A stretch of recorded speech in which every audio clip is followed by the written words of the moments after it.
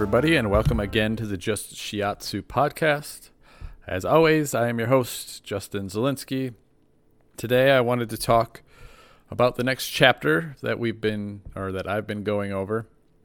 So there's a couple little things I want to talk about before I start reading the chapter, so clarifying some ideas and terms. So you'll hear me say the 6 chi in this chapter here. And when I think of what they mean by the 6 chi in this chapter, what they're talking about are the movements outside of the body. You could think of these as weather patterns or just anything that can generally kind of enter the body. If you're familiar with Chinese medicine, these things that enter the body are usually called cold, wind, damp, heat. They have all these climactic factors to them. So you could think of them as the weather movements around the body. And they're often called the 6 chi when they're outside of the body. And when we're talking about movements inside the body, usually that's restricted to the 5 movements or the 5 elements. So these are ways you can help clarify meaning in the chapters as to sometimes what they're meaning. So the 6 chi move outside the body. The 5 chi, or 5 movements of the body, are inside. And this is one of the ways that this numerology that exists within the Chinese medicine has some meanings beyond just the quantitative aspects of it as well. There's also a reference to the 9 regions. So the 9 regions are all the regions on Earth sort of idea. So what they mean when they reflect that into the body is they're talking about the physical body. And from my understanding of numerology, 9 is a number that returns to wholeness. So it symbolizes, in the external world, it symbolizes the 8 directions and then the center. Though this will often be expressed as the 9 orifices of the body, I also take it to mean just the wholeness of the body, unless there's a specific dysfunction that's being described or designated. We get the idea of Shen Ming introduced here. This is, again, the idea of the wholeness of the person. But in this case, when we're talking about the spiritual aspect of the person, it has a little bit more of a heavenly aspect to it. The way I always think of Shen Ming to not take it into this religious aspect of something that lives beyond the body. If we just take it to a more simplistic sort of meaning, I usually just think of the Shen Ming as the organization inside the body that allows us one to live. So the reason our body stays in this organized way, so we can stay alive, that is what I mean, or what I think they mean when they're talking about the Shen Ming. So the organization inside the body that's needed to live. And then, of course, when the Shen Ming, or when the Shen is said to leave the body, this often equates to death. So that also helps highlight the idea that whatever this thing they're talking about is creating some sort of organization, because when it leaves, it no longer has that organization to it. Another concept that's just briefly introduced here is this idea of Wei Qi. It's a protective chi that guards the exterior of the body. You can often think of it as giving sort of removing force to things that have moved within the body.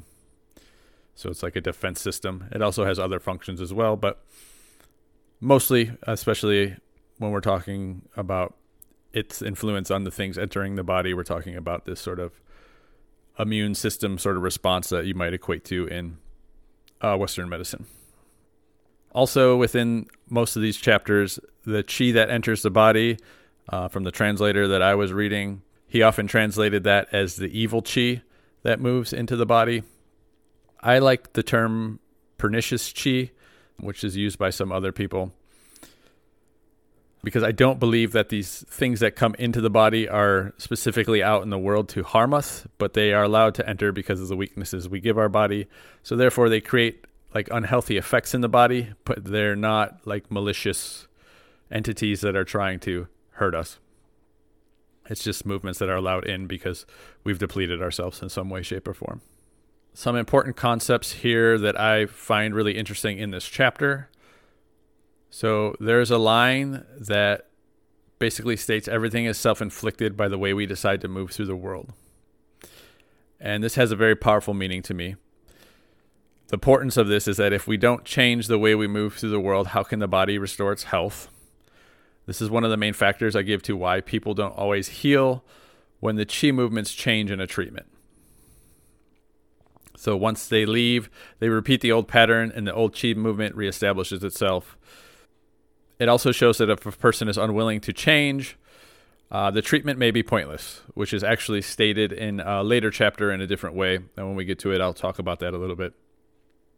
And this is one of the ways that I like to point out that Western medicine differs, right? Western medicine doesn't actually require you to change the way you're moving through the world so much because they forcefully manipulate the chemistry in the body a lot of ways through medications. So this gives us options as people who move through the world, right? We can take medications that force our bodies into healthier states by manipulating its chemistry, or we can take more of a natural approach where we don't need to have medication, where we try to make changes that create healthy movements within us. And yes, I am making a little bit of a hyperbolic statement. Western medicine has other things that it does as well. But just pointing out the fact that, like, for Chinese medicine, we don't really prescribe things for the rest of your life. We're trying to correct the movements within, and trying to correct those movements includes some work from the person who also wants to have healthy movements in their body. And I just wanted to point out that in our world today, you also have the option not to change and find medications that can alter the body as well. Both will get you the results you're looking for. It just depends on how you feel about those sort of things. Another big statement in this chapter that I find really interesting is that it says, all disease is said to be an accumulation of yang qi. So yang qi can be generalized to this idea of just the movement inside the body. So it's not the transformation of the form that is the cause of the issue. So it's not like the physical manifestations we see. It's the lack of movement within those specific areas that causes the distortion of the form that we see. This is also another big difference between Western and Eastern medicine. So simply the focus of all treatment should be to restore movement to the area where the yang qi is accumulated so that it can move freely again. This is a very simple statement. And I often think that's part of the power of Chinese medicine is some of the ideas are simple and that simplicity is its strength. And I wanted to point out as the analysis in later chapters becomes more intense because we're building, we're taking building blocks, building steps to get deeper understanding of stuff. It's still just this simple idea of clearing a block in the body that has accumulated yang behind it. And this often means that it either can't move freely or in some cases it can't be contained properly. But it's always important to remember that we're working with the movement within, and we're not trying to work on the form. The form is the signs that we can see that the yang is not moving properly, but it's not what we are working with. If the movement can be restored to a healthy way again, so will the form. Right? And there'll be some ideas on this that become more expressed through some of the other chapters as well. So as I'm looking at some of my personal edits on the chapters, I've decided that I don't need to necessarily go through them because they're quite drastic in most cases. So one of the things I might want to say is that when I created this thing that I wrote for myself, I was trying to develop a deeper understanding of how everything works and what they were trying to say. So I often removed very specific symptoms to generalize an idea of movement so that I could get a more fundamental understanding of it. This does mean at times I am at risk of missing something very specific that they were trying to get at and have generalized it in some ways. And this could also mean that the breakdown of my analysis of what I think they were trying to get at might be wrong. And it's important to remember that the original intent of why I did this was to uncover some fundamental principles for myself, not to monetize some new writing of the material. And I wasn't worried about holding myself to a standard that it has to mean this or it has to mean that according to somebody else. I literally didn't care about other people's judgments of my interpretation of the work. I just wanted to interpret it for myself so I could get a deeper understanding of the medicine so I could potentially create stronger and better results in my work. This means I may have altered some aspects of the original. I have often removed big sections of pathology to get to a fundamental truth. When I think of what I'm trying to do, I think of the phrase, give a man a fish, he'll eat for a day, and teach him how to fish and he'll eat forever. Meaning I wasn't interested in just memorizing the simple list of symptoms and then understanding the direct correlation to, I need to treat liver because this popped up. I actually wanted to dive deeper. I was looking to really find something I could work with in a more fulfilling way for me. This also means I may have found things that weren't intended, or I have altered it from its original intent and twisted it into some personal logic puzzle only I have made, but actually wasn't there. And this is something that exists in all aspects of interpreting other people's writings. But because I am interpreting somebody else's translation of the original work, there's a little bit more room for error to be in there as well.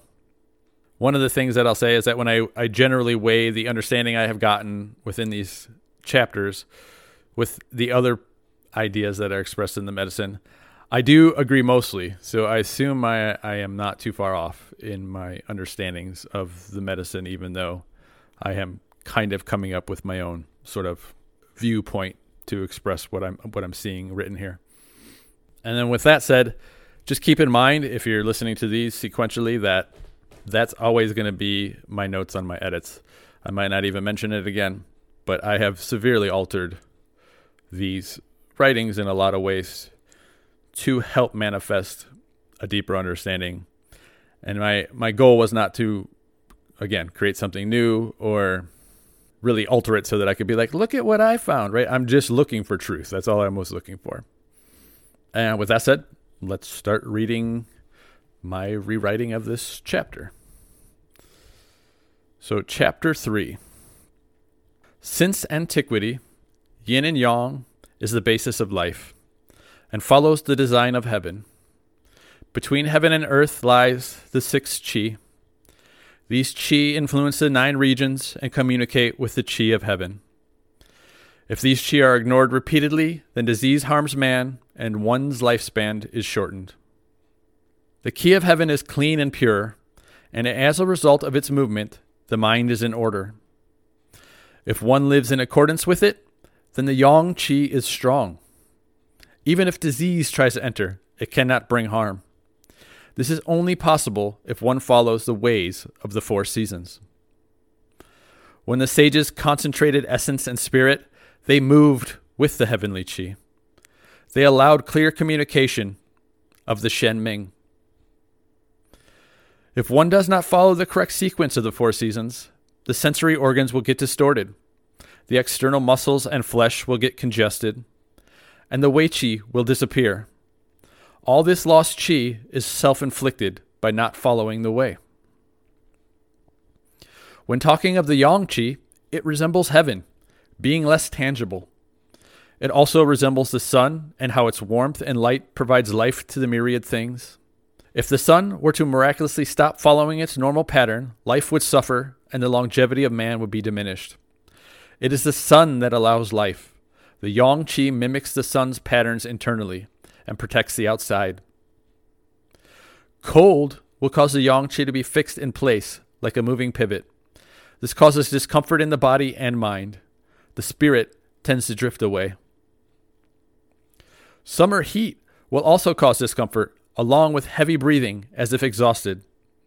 If these outward signs are not visible, it may manifest as excessive speech. The body will be hot. It is important to realize sweating helps disperse internal heat. Dampness will create a feeling as if the head is wrapped in a wet towel. This will cause the yang qi to be trapped inward. Cramping and limpness may manifest as the yang qi can no longer flow smoothly to these areas. Now here's a little note. So this part of the text was actually lost, so I'm just going to say that the idea here is probably they were going to talk about the ideas of wind, but the text was lost. So the original text, no one knows what was originally written there. So that's been lost to time. But then it picks back up. So here we go. If the movement of the seasons get replaced by another, this exhausts the yang qi. If someone exhausts one's physical body and then also feels uneasy, then this means the yang qi is harmed. This will cascade in such a fashion that the essence will lose its ability to accumulate. The lack of accumulation will leave in a sense a void in which pernicious qi can then enter. If someone exhausts themselves to the state of profuse sweating and then encounters a pernicious influence that wanders into this void created, and then experiences a cold wind, it will seal in the influencing factor. If the pores are not open and closing appropriately, this will give, for example, the cold an opportunity to enter. When cold enters these spaces, it causes congealing of the liquids and the area dries up. These are examples to be thought on for further understanding the meaning of Yang's purpose and function. The Yang Qi must be both firm and soft. The firmness supports the spirit, giving it a safe place to reside. The softness allows the full range of mobility in the sinews. When the vessels lack this firmness and softness, they will become sunken. These sunken vessels are a sign that the qi has become fixed somewhere. This fixed qi, if left for long periods of time, will develop into tumors. This will also cause the qi in the pathways affected to transform, and it will reverse course to strike back at the organs. This yang qi that is not allowed to follow its regular course will not fully flow in the structures of the flesh. If one starts to sweat uncontrollably without explanation, this will cause the form to wither because the qi has left. This is lacking yang qi. The firmness of form has been compromised, and function in this area is lacking. It is the yang qi that provides function on the surface. After a time, everything will collapse and close due to lack of qi, and a serious disease will manifest. It should be understood that wind is the origin of many diseases. The wind is the factor that gives movement to entry. If you are able to stay calm and clear, the body will be healthy and be firm and soft, providing the proper resistance to any possible entry. This will even withstand strong diseases. This is also called the way of following the 4 seasons. When a disease persists for a long time, it has altered the state of that organism and causes transformation or changes in response to it.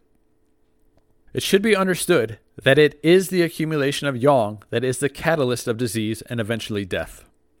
This happens when the yang gets blocked and builds behind the block. In this case, the block must be removed. If a proper treatment isn't initiated quickly, this will harm the patient. It is important to understand these principles to avoid doing more harm to your patient. The Yang Qi has specific observations that have been made about its movement throughout the day. Remember, it follows the sun's activity. In this way, during the day, it rules the exterior in the same way the sun warms the skin. At dawn, it emerges.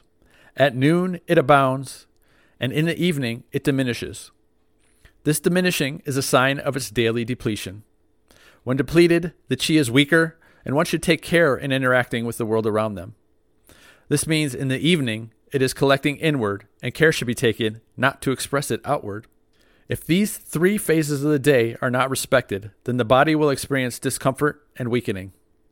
Even though we have been referring to the function of yang as health, it should be understood that yin and yang work in tandem. Yin movements are generally inward, storing essence, and yang movements are outward, to the exterior. Yang is what gives the firmness to the yin. Remember, yin is the gathering of qi, and this condensation of qi can also be expressed as physical form.